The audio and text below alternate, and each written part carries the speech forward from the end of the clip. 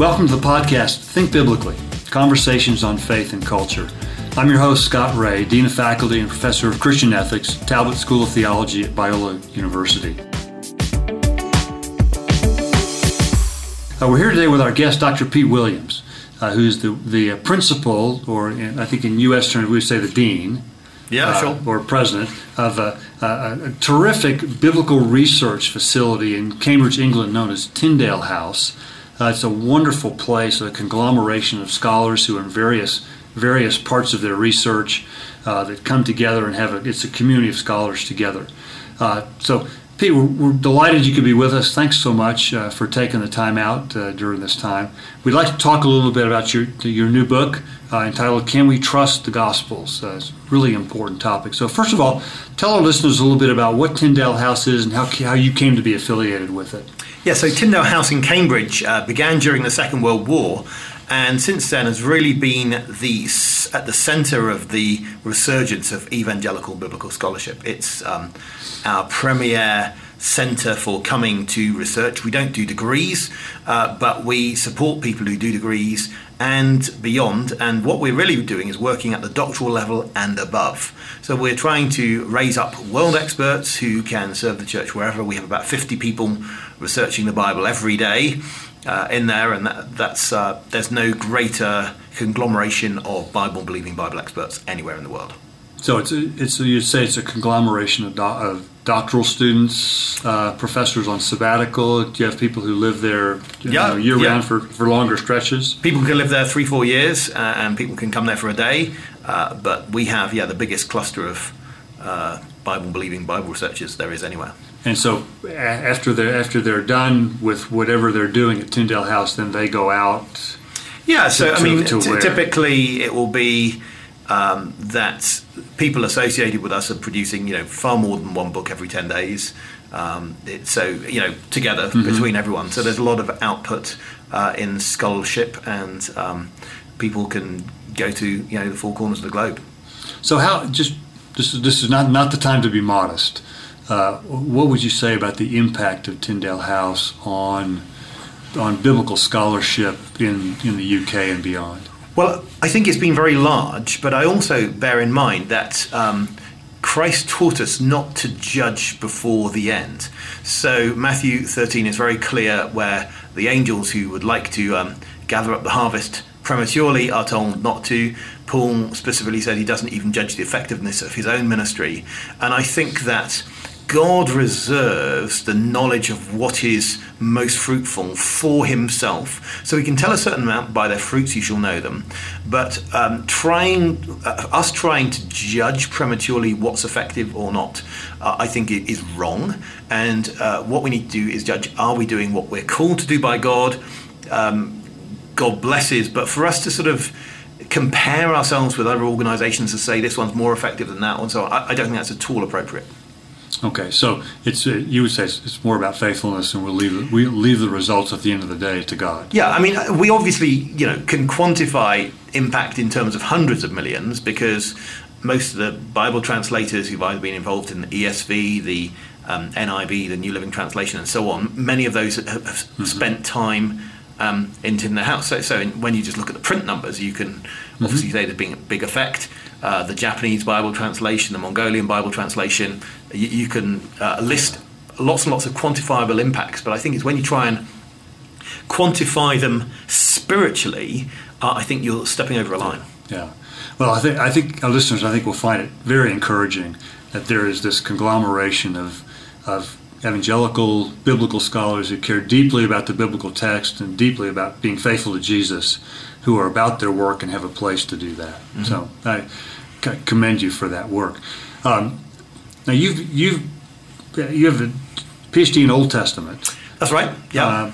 But you've spent a lot of time as a New Testament lecturer, equal facility in both the biblical languages. I do both. So my undergraduate degree was Greek, Latin, Hebrew, and Aramaic. So I did that was all of those languages to help you read the Bible and related things. I've done early translations. I find that when I'm looking at how the text has been transmitted over time, that we want to check that in multiple languages, and so I use them all whether I'm looking at the Old or New Testament. So what was the impetus behind this new book, Can We Trust the Gospels? Well, Can We Trust the Gospels is just a short book. I think it's something like 38,000 words, but I've been thinking about it for 22 years. And I've in fact spoken to hundreds of groups on the subject, and I've tried to refine what I'm doing. And what I'm trying to do is fill a niche for books that are small, which can be given out to people who are asking that question, are the Gospels reliable?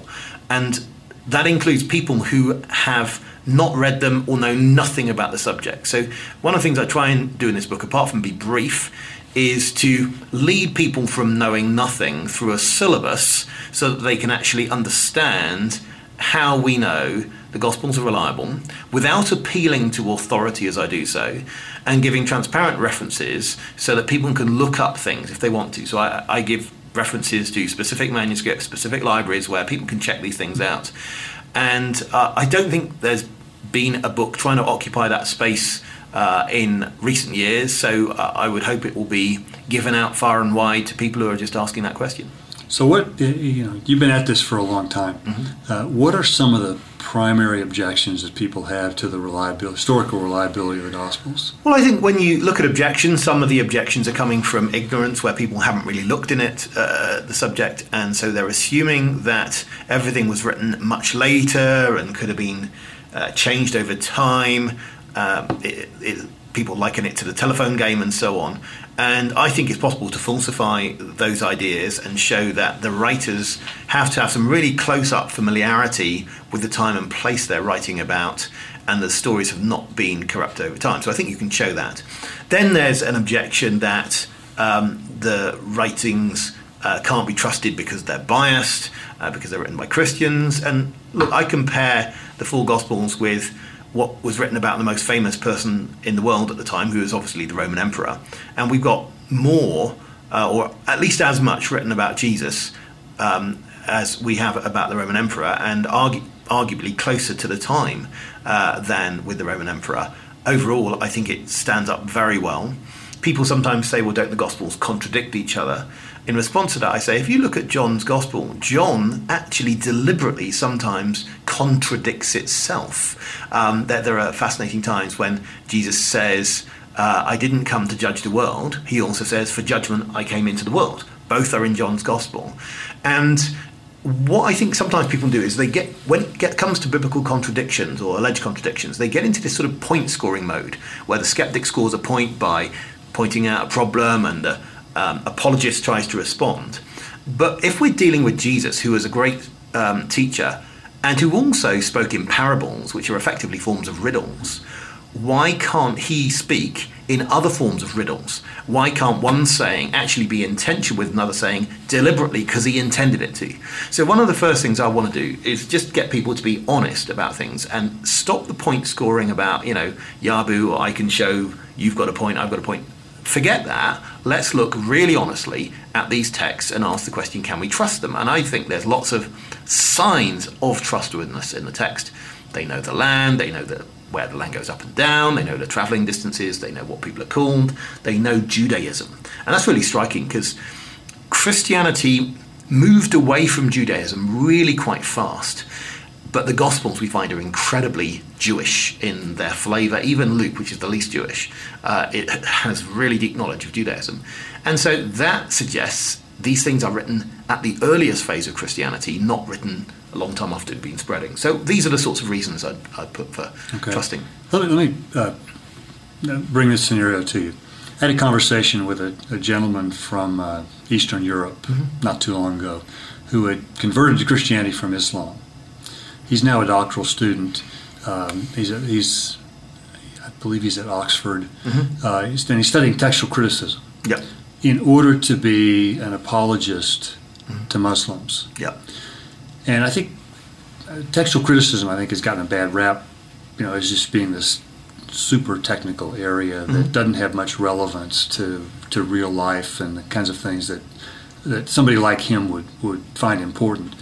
But he said the first thing that Muslims said to him after he converted to Christ, as he started defending his faith, is that the text of the Bible is so corrupt that it can't possibly be trusted. Yeah. So just from the point of view of establishing the reliability of the text itself, how would you answer that Muslim criticism as a textual critic? Well, I have a chapter on that, and I think there are many angles into it. One thing I would say is that the title of the book, Can We Trust the Gospels, is absolutely deliberate. And some people believe that the Christian needs to prove that there has been no change. And I think that's quite wrong, because imagine a scenario in which you had a photo of Moses coming down from the mountain with tablets from God. A skeptic could say, well, that doesn't prove he didn't falsify them before he came around the corner. In other words, you can never prove that something hasn't changed, but that's proving a negative. You don't have to do that. I think it's rather proving that there's no reason to think that it has changed. And in fact, you can also go further and say there are lots of reasons to think that there's been huge stability in the text. So one example I give is the opening 14 verses of John. Now, you go back to 1516 when those were printed by Erasmus in the first complete printing of the Greek New Testament. Look at every single letter in that, and it's no different in lettering for 14 verses, 812 letters from the edition made by the German Bible Society, or indeed the edition we've made at Tyndale House ourselves recently. And even though nowadays we've got 3rd century manuscripts of that passage, and Erasmus only had 12th century manuscripts of that passage. In other words, our manuscripts are 9 centuries earlier than his, and we haven't had to change anything. And if I were really sceptical 5 centuries ago, I might have said to someone who only had a 12th century manuscript, how do you know they didn't get falsified in the 11th or the 10th or the 9th?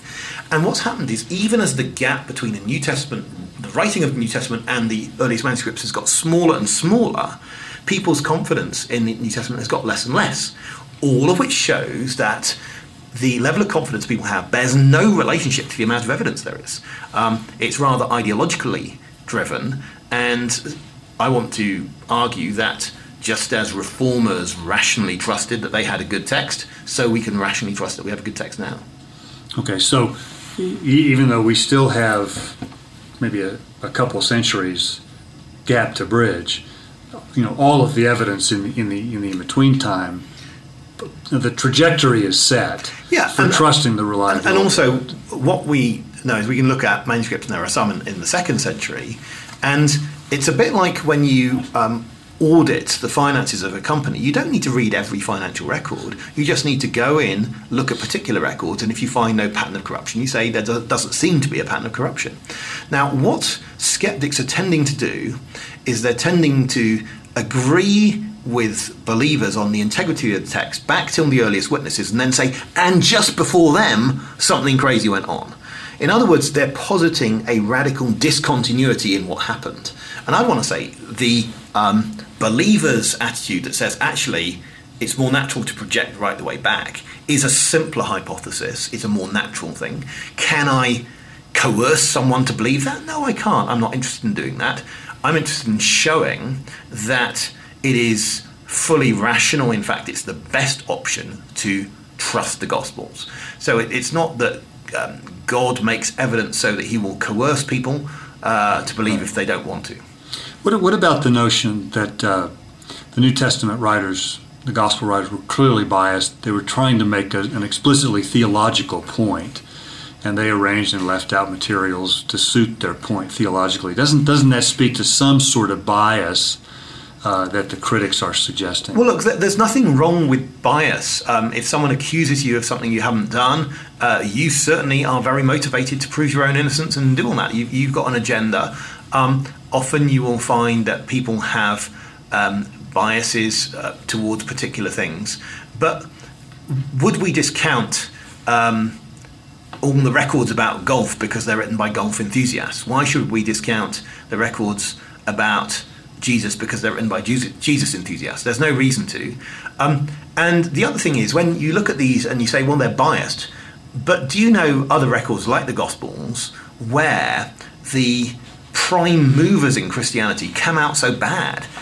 The disciples all abandoned Jesus. The lead disciple, Peter, abandoned Jesus. It just doesn't make any sense. It would be a very strange form of double bluff bias.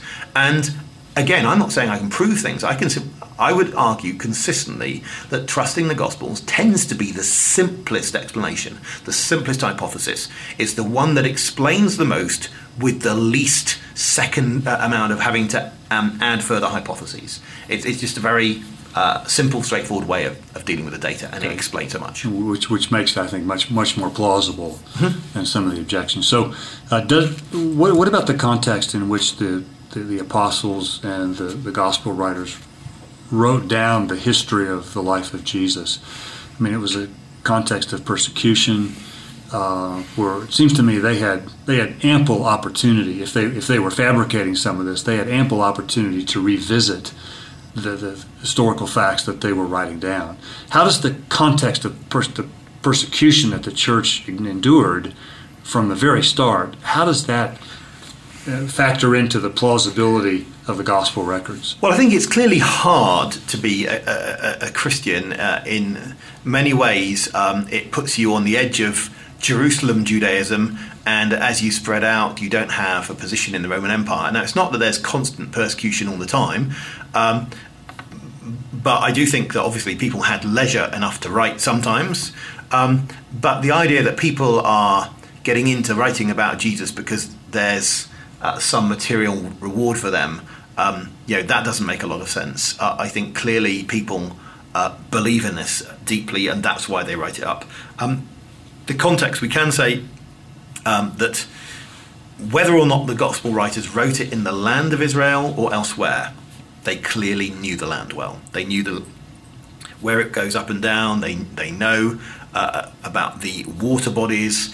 They know what it looks like to look to the other side of the lake. And these are non-trivial things. If you're going to research them, let's say you're living in Rome or in Turkey or something like this, and you want to write something reliable about little villages in Palestine, it's incredibly tough to do that. You can't look up Strabo, Ptolemy comes along a bit later, you can't look up Pliny the Elder and get enough information to be able to write the Gospels. So they clearly don't get these from any literary sources, all this knowledge of towns and places. The best way to explain it is that they got it because they either had been in the land or they had really extensive conversations with people who'd been there. Okay, so give us a couple of examples of things that the New Testament, the gospel writers were obviously very familiar with that might, the average reader of the Gospels today, might not recognize. So, for instance, in Matthew and Mark, Jesus feasts with many tax collectors, and he does it in Capernaum. So that's an interesting thing, and it's only in Matthew and Mark, and it's not in Luke and John. But of course, Capernaum is on a border.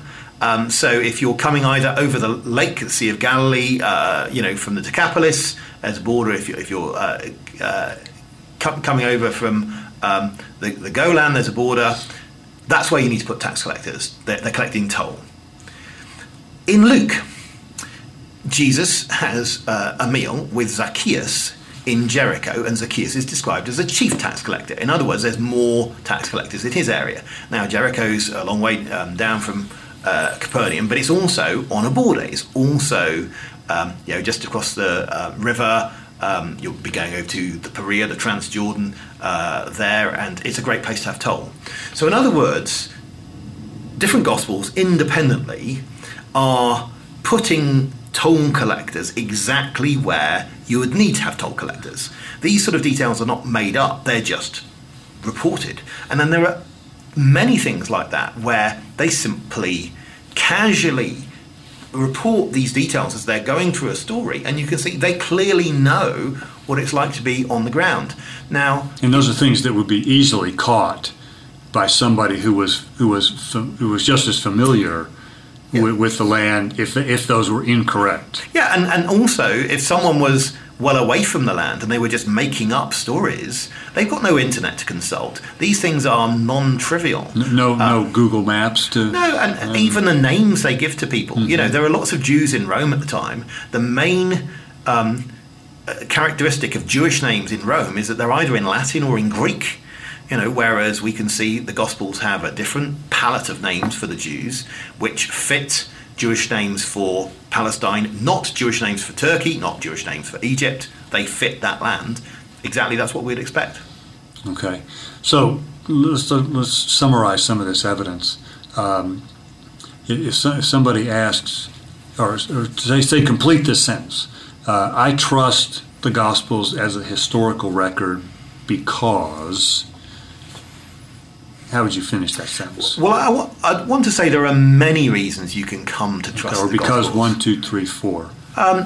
Look, I think it could be rational to trust the Gospels because your mother told you they're trustworthy and your mother's incredibly trustworthy.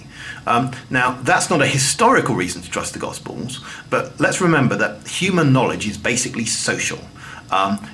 We all learn from each other. Even science is just built up on trusting other scientists. Most scientists haven't done a fraction of all the experiments for all the things they believe. So in other words, there's nothing wrong with getting belief from reliable people you found to be reliable. But obviously I can go into historical reasons. This is all about historical reasons. But you could even go further than the historical reasons in this book, and you could say, look, we have the whole message about Jesus that makes sense of life.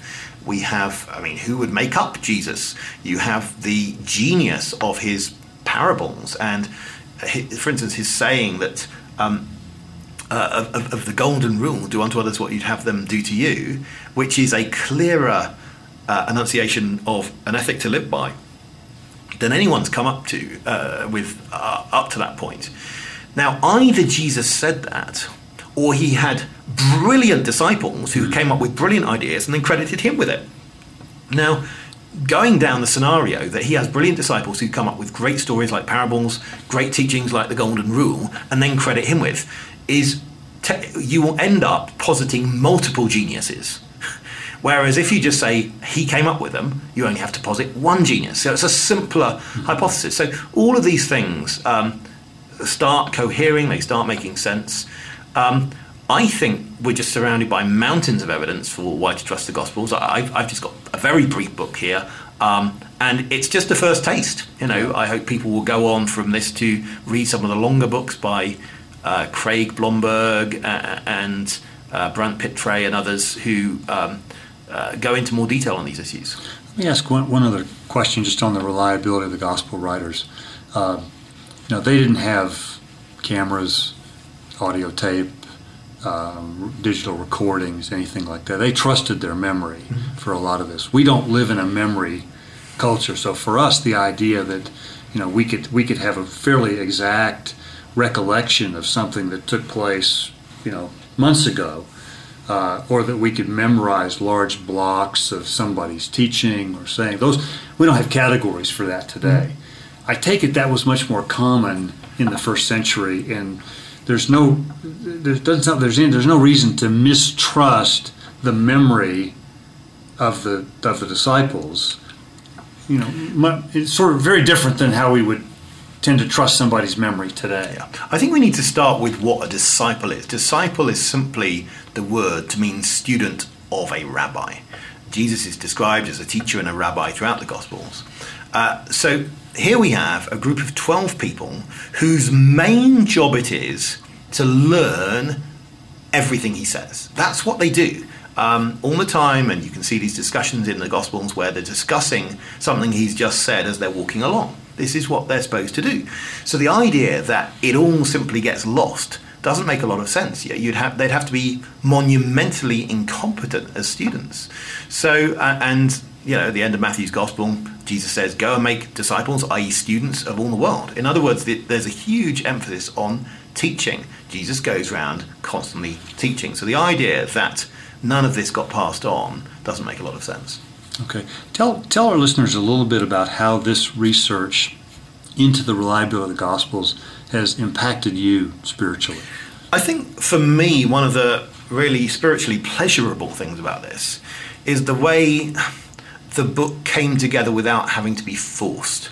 As I investigated the best ways to put arguments for the reliability of the New Testament, I wasn't having to shoehorn arguments, twist them around, find a way of making it plausible. Actually, it was just, for me, a wonderful testimony to God's goodness that again and again I was coming to the simplest explanation for all of the data will be trusting. And so I would just testify that trusting God is a very rational thing to do. Humans don't have an option of not trusting anyone. Not trusting anyone, you would die very soon because you wouldn't trust your food suppliers or anything like that. So we're social creatures and we trust. And when the New Testament invites us to trust Christ and trust God as a character, we are already equipped to judge between trustworthy and untrustworthy characters. We do that all the time. So we're not being asked to do something we've never been trained for before. Actually, it's something we know about, and therefore I think something that we are very responsible to do, that we have to respond and say, yes, this character, Jesus, is trustworthy. Okay. Now, just one final question. We live in a culture today that's largely what I would call a post-truth culture, where the value of historical evidences like this is sometimes called into question. Mm-hmm. Are you finding that the people you talk to about the reliability of the Gospels, that the question matters to them? And so I guess I'm sort of asking, what's the apologetic value that you found from this? So I don't think it matters to everyone. I think some people are much more, I can say, existentially built, where they're concerned about the practicalities for them. But people are not relativistic about their paychecks. And so this idea that people can be completely relativistic, it doesn't work. And I think people realise that testimony is a very, very important thing when you're talking about sexual harassment cases and these sort of things. Testimony becomes absolutely vital. The question, is this person telling me the truth? Trusting people at work, are they telling me the truth about what the plans are, whether my job's secure? This is absolutely vital.